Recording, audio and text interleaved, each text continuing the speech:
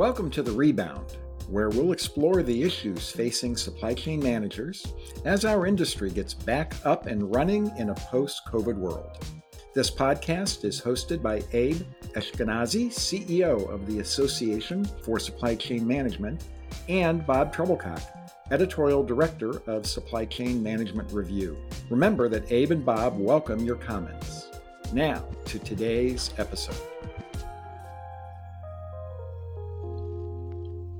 Welcome to today's episode of The Rebound, the space-based supply chain. I'm Bob Trebilcock. And I'm Abe Eshkenazi. And joining us today is Mark Wiese.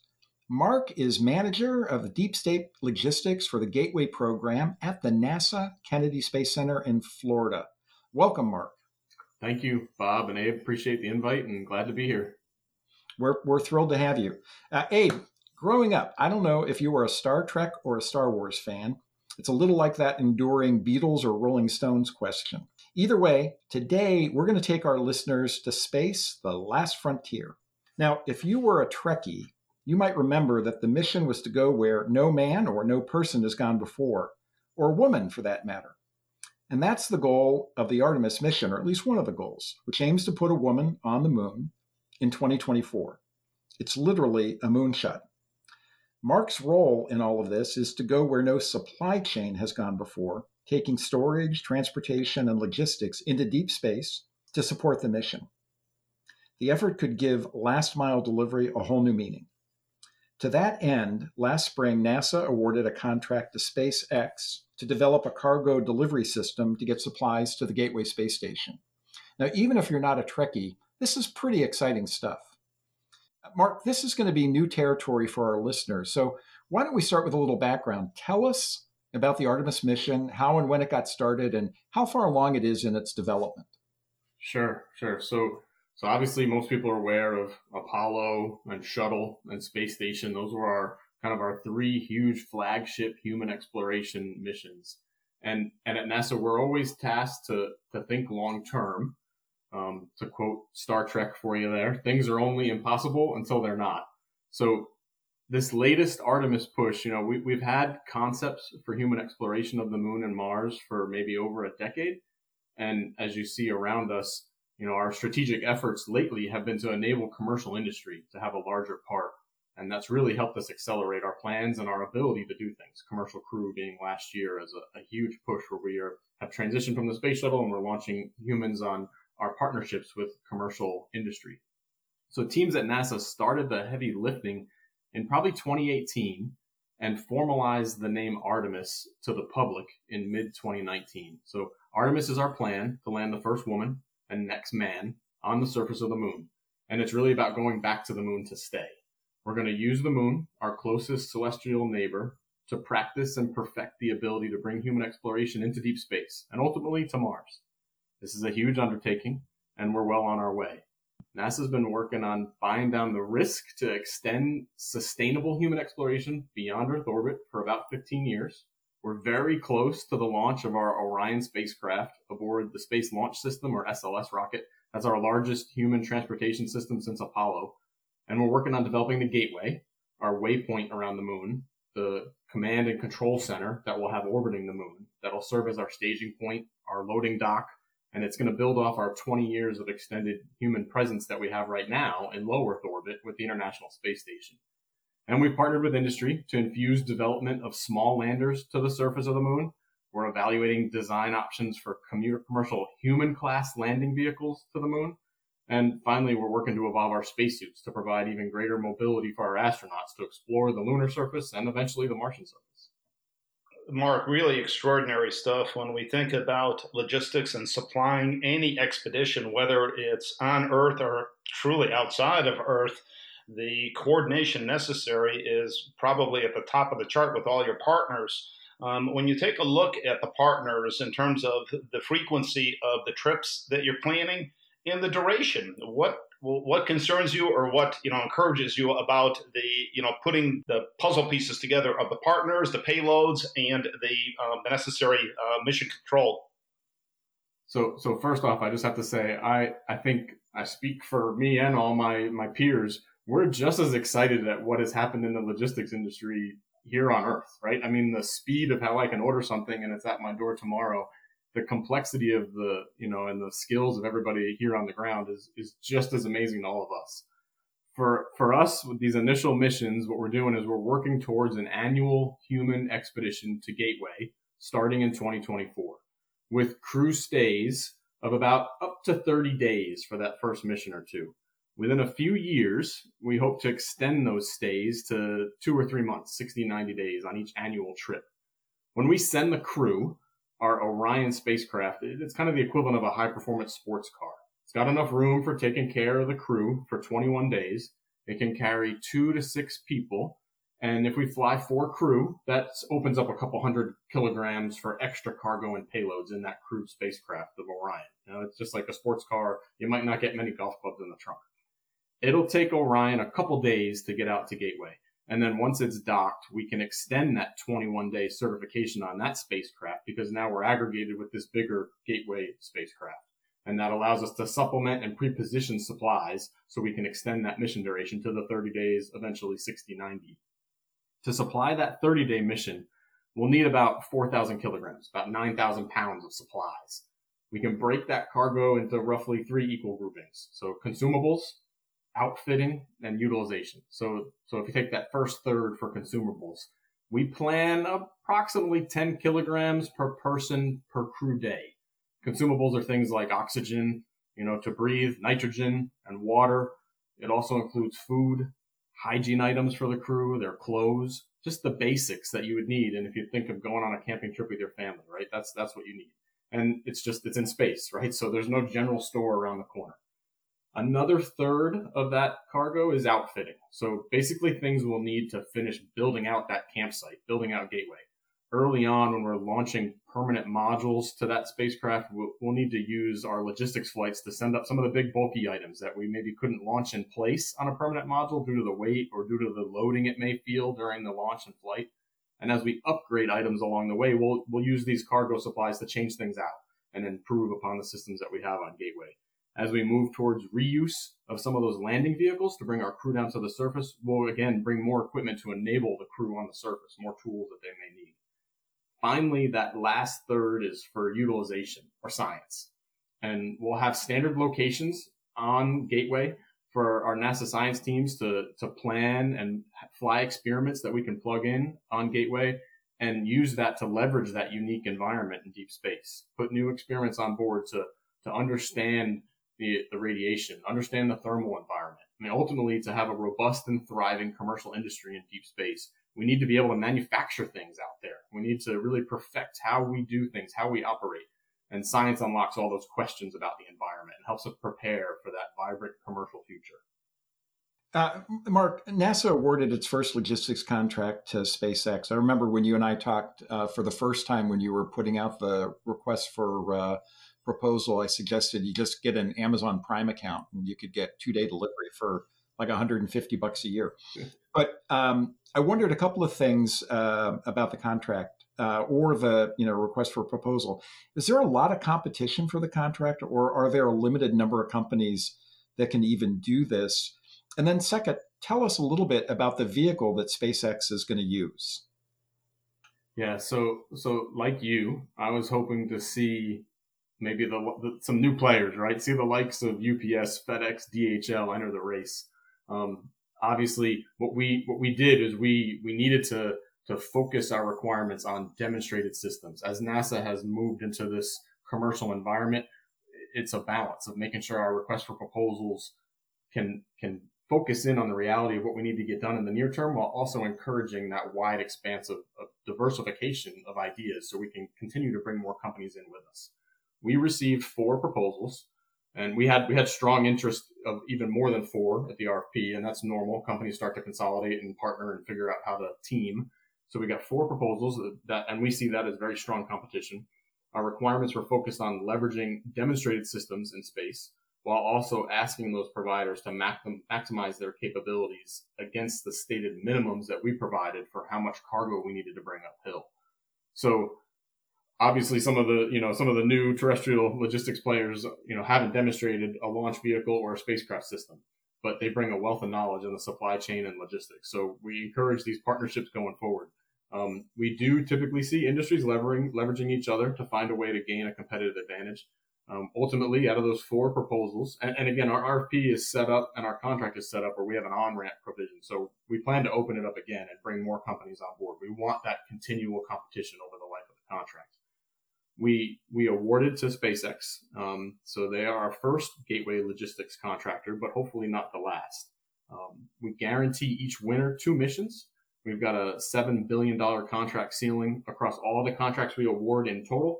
And we've got a 15-year performance period of the life of Gateway. So along that period of time, we've got plenty of headroom to bring in other companies and make sure that contract is there to allow us to have that continued environment. So SpaceX proposed what they're calling the Dragon XL space vehicle. And it's delivered by their Falcon Heavy rocket, one of their newer variants that built off their Falcon 9. Dragon XL builds upon the success that SpaceX has had with the cargo supplies, the Cargo Dragon, and their Crew Dragon that they've been supplying now to the space station with cargo since 2013. And now this past year in 2020 started providing crewed flights to space station. So Dragon XL can supply a little over 5,000 kilograms or 11,000 pounds of cargo to Gateway in one trip. And you kind of think of it as the size of maybe a standard 40-foot cargo container. That's about a good estimation of the size of what the Dragon XL itself vehicle is. It'll have the ability to autonomously dock and undock, generate its own power, have its own thermal control, and serve as a way for us to remove trash as well from the Gateway upon departure.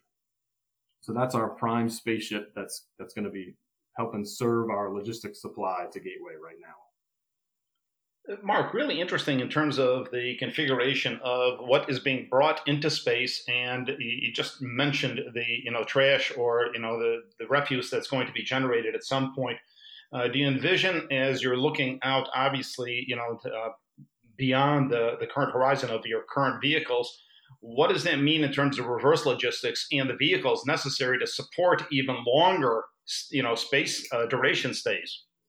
Yeah, that's a really great question, and we've worked hard to balance that. Again, mentioned earlier, NASA's really good at that long-term future planning, but at the same time, we've got to ground ourselves in the reality of what we need immediately and find that balance. So as I mentioned earlier, we're thinking long term. So on that contract, we set up 2 primary delivery lanes.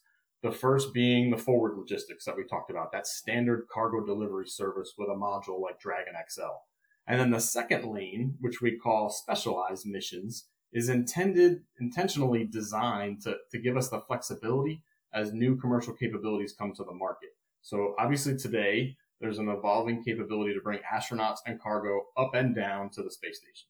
So that represents the demonstration of capabilities we can leverage in a specialized mission when NASA decides that we need that mission. So we envision the ability to be able to return cargo. It may start out small, maybe just a capsule that allows a sample to come back. However, we hope to evolve that to larger and larger capabilities as industry moves with us. NASA also has another contract mechanism that we complement. It's called CLPS, or Commercial Lunar Payload Services. CLPS is a product of the science side of NASA, not the human exploration side. And it's helping incubate new lander technologies where we can tolerate a much higher level of risk. CLPS has a lower bar to entry for commercial industry. It provides an easier avenue to demonstrate capabilities in less risky areas. And as new commercial industry partners demonstrate technologies via CLPS, that will start to open the door for them to potentially compete for a spot on our Gateway Logistics Services contract. So NASA is also working to infuse the development of those human class landers. So obviously in a much less risk tolerant way where failure is not an option.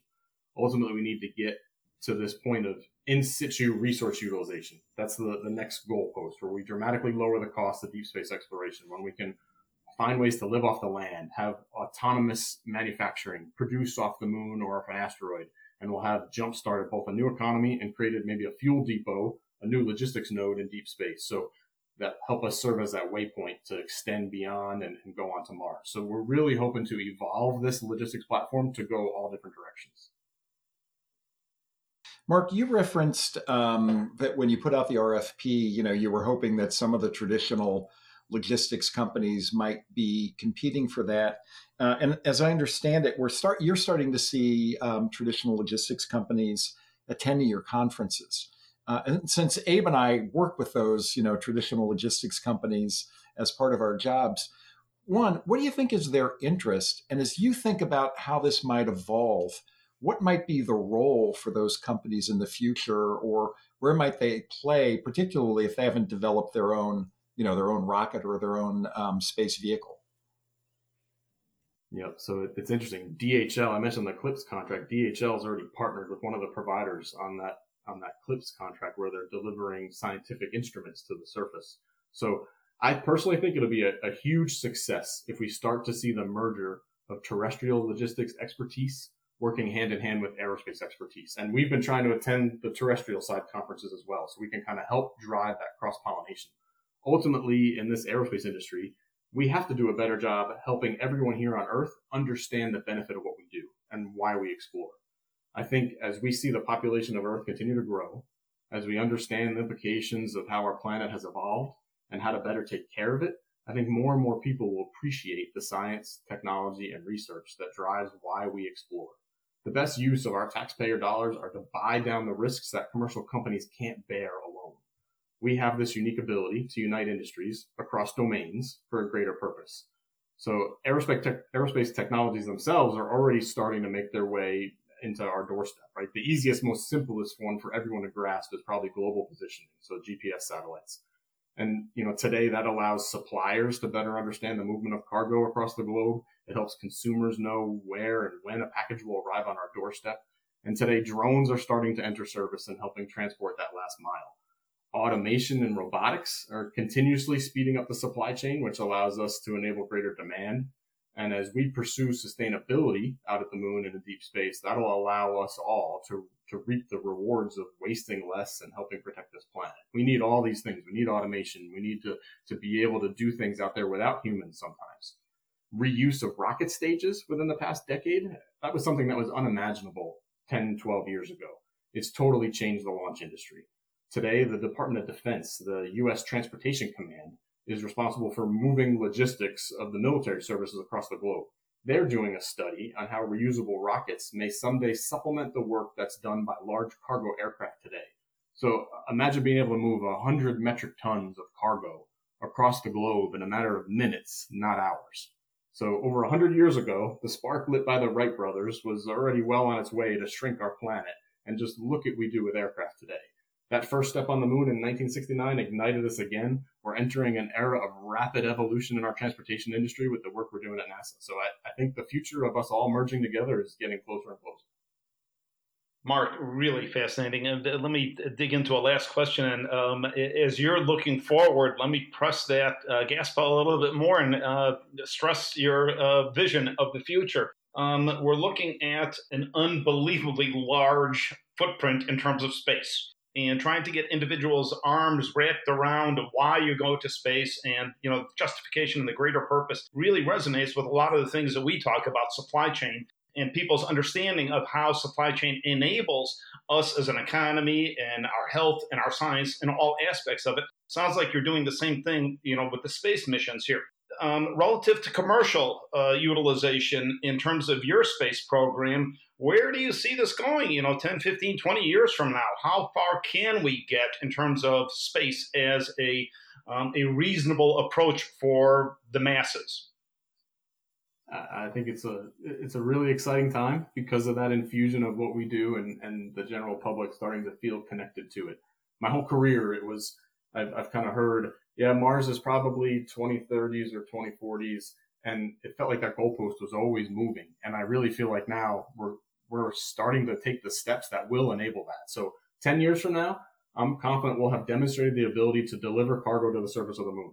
And we'll have the ability to return cargo from the surface of the moon. And we'll be finding ways to make it cheaper and easier and easier. And we'll start to see that accelerate. It'll kind of be a matter of what we bring back, not how much or how often. I suspect my project will be in the planning phases for the best ways to leverage multiple supply missions to and from a crew that's en route to the first mission to Mars. So I think in 10 years, we'll be ready to start planning that. And how do we do that? So even better than all that, I suspect NASA will have continued the legacy of being a driving force for global unity, helping us all work together by embracing the diversity amongst us all. I mean, that's what drives innovation. That's what inspires that next generation to reach for the stars. Now, obviously, we're all benefiting from a lot of the science and a lot of the innovation. That is all the time that we have today. We can continue this conversation on forever. It's such a fascinating topic. A special thanks to our guest, Mark Wiese. And thank you for joining us today to our listeners. We hope you'll be back for our next episode. And for The Rebound, I'm Abe Eshkenazi. And I'm Bob Trebilcock. Thank you. The Rebound is a joint production of the Association for Supply Chain Management and Supply Chain Management Review. For more information, be sure to visit ascm.org and scmr.com. We hope you'll join us again.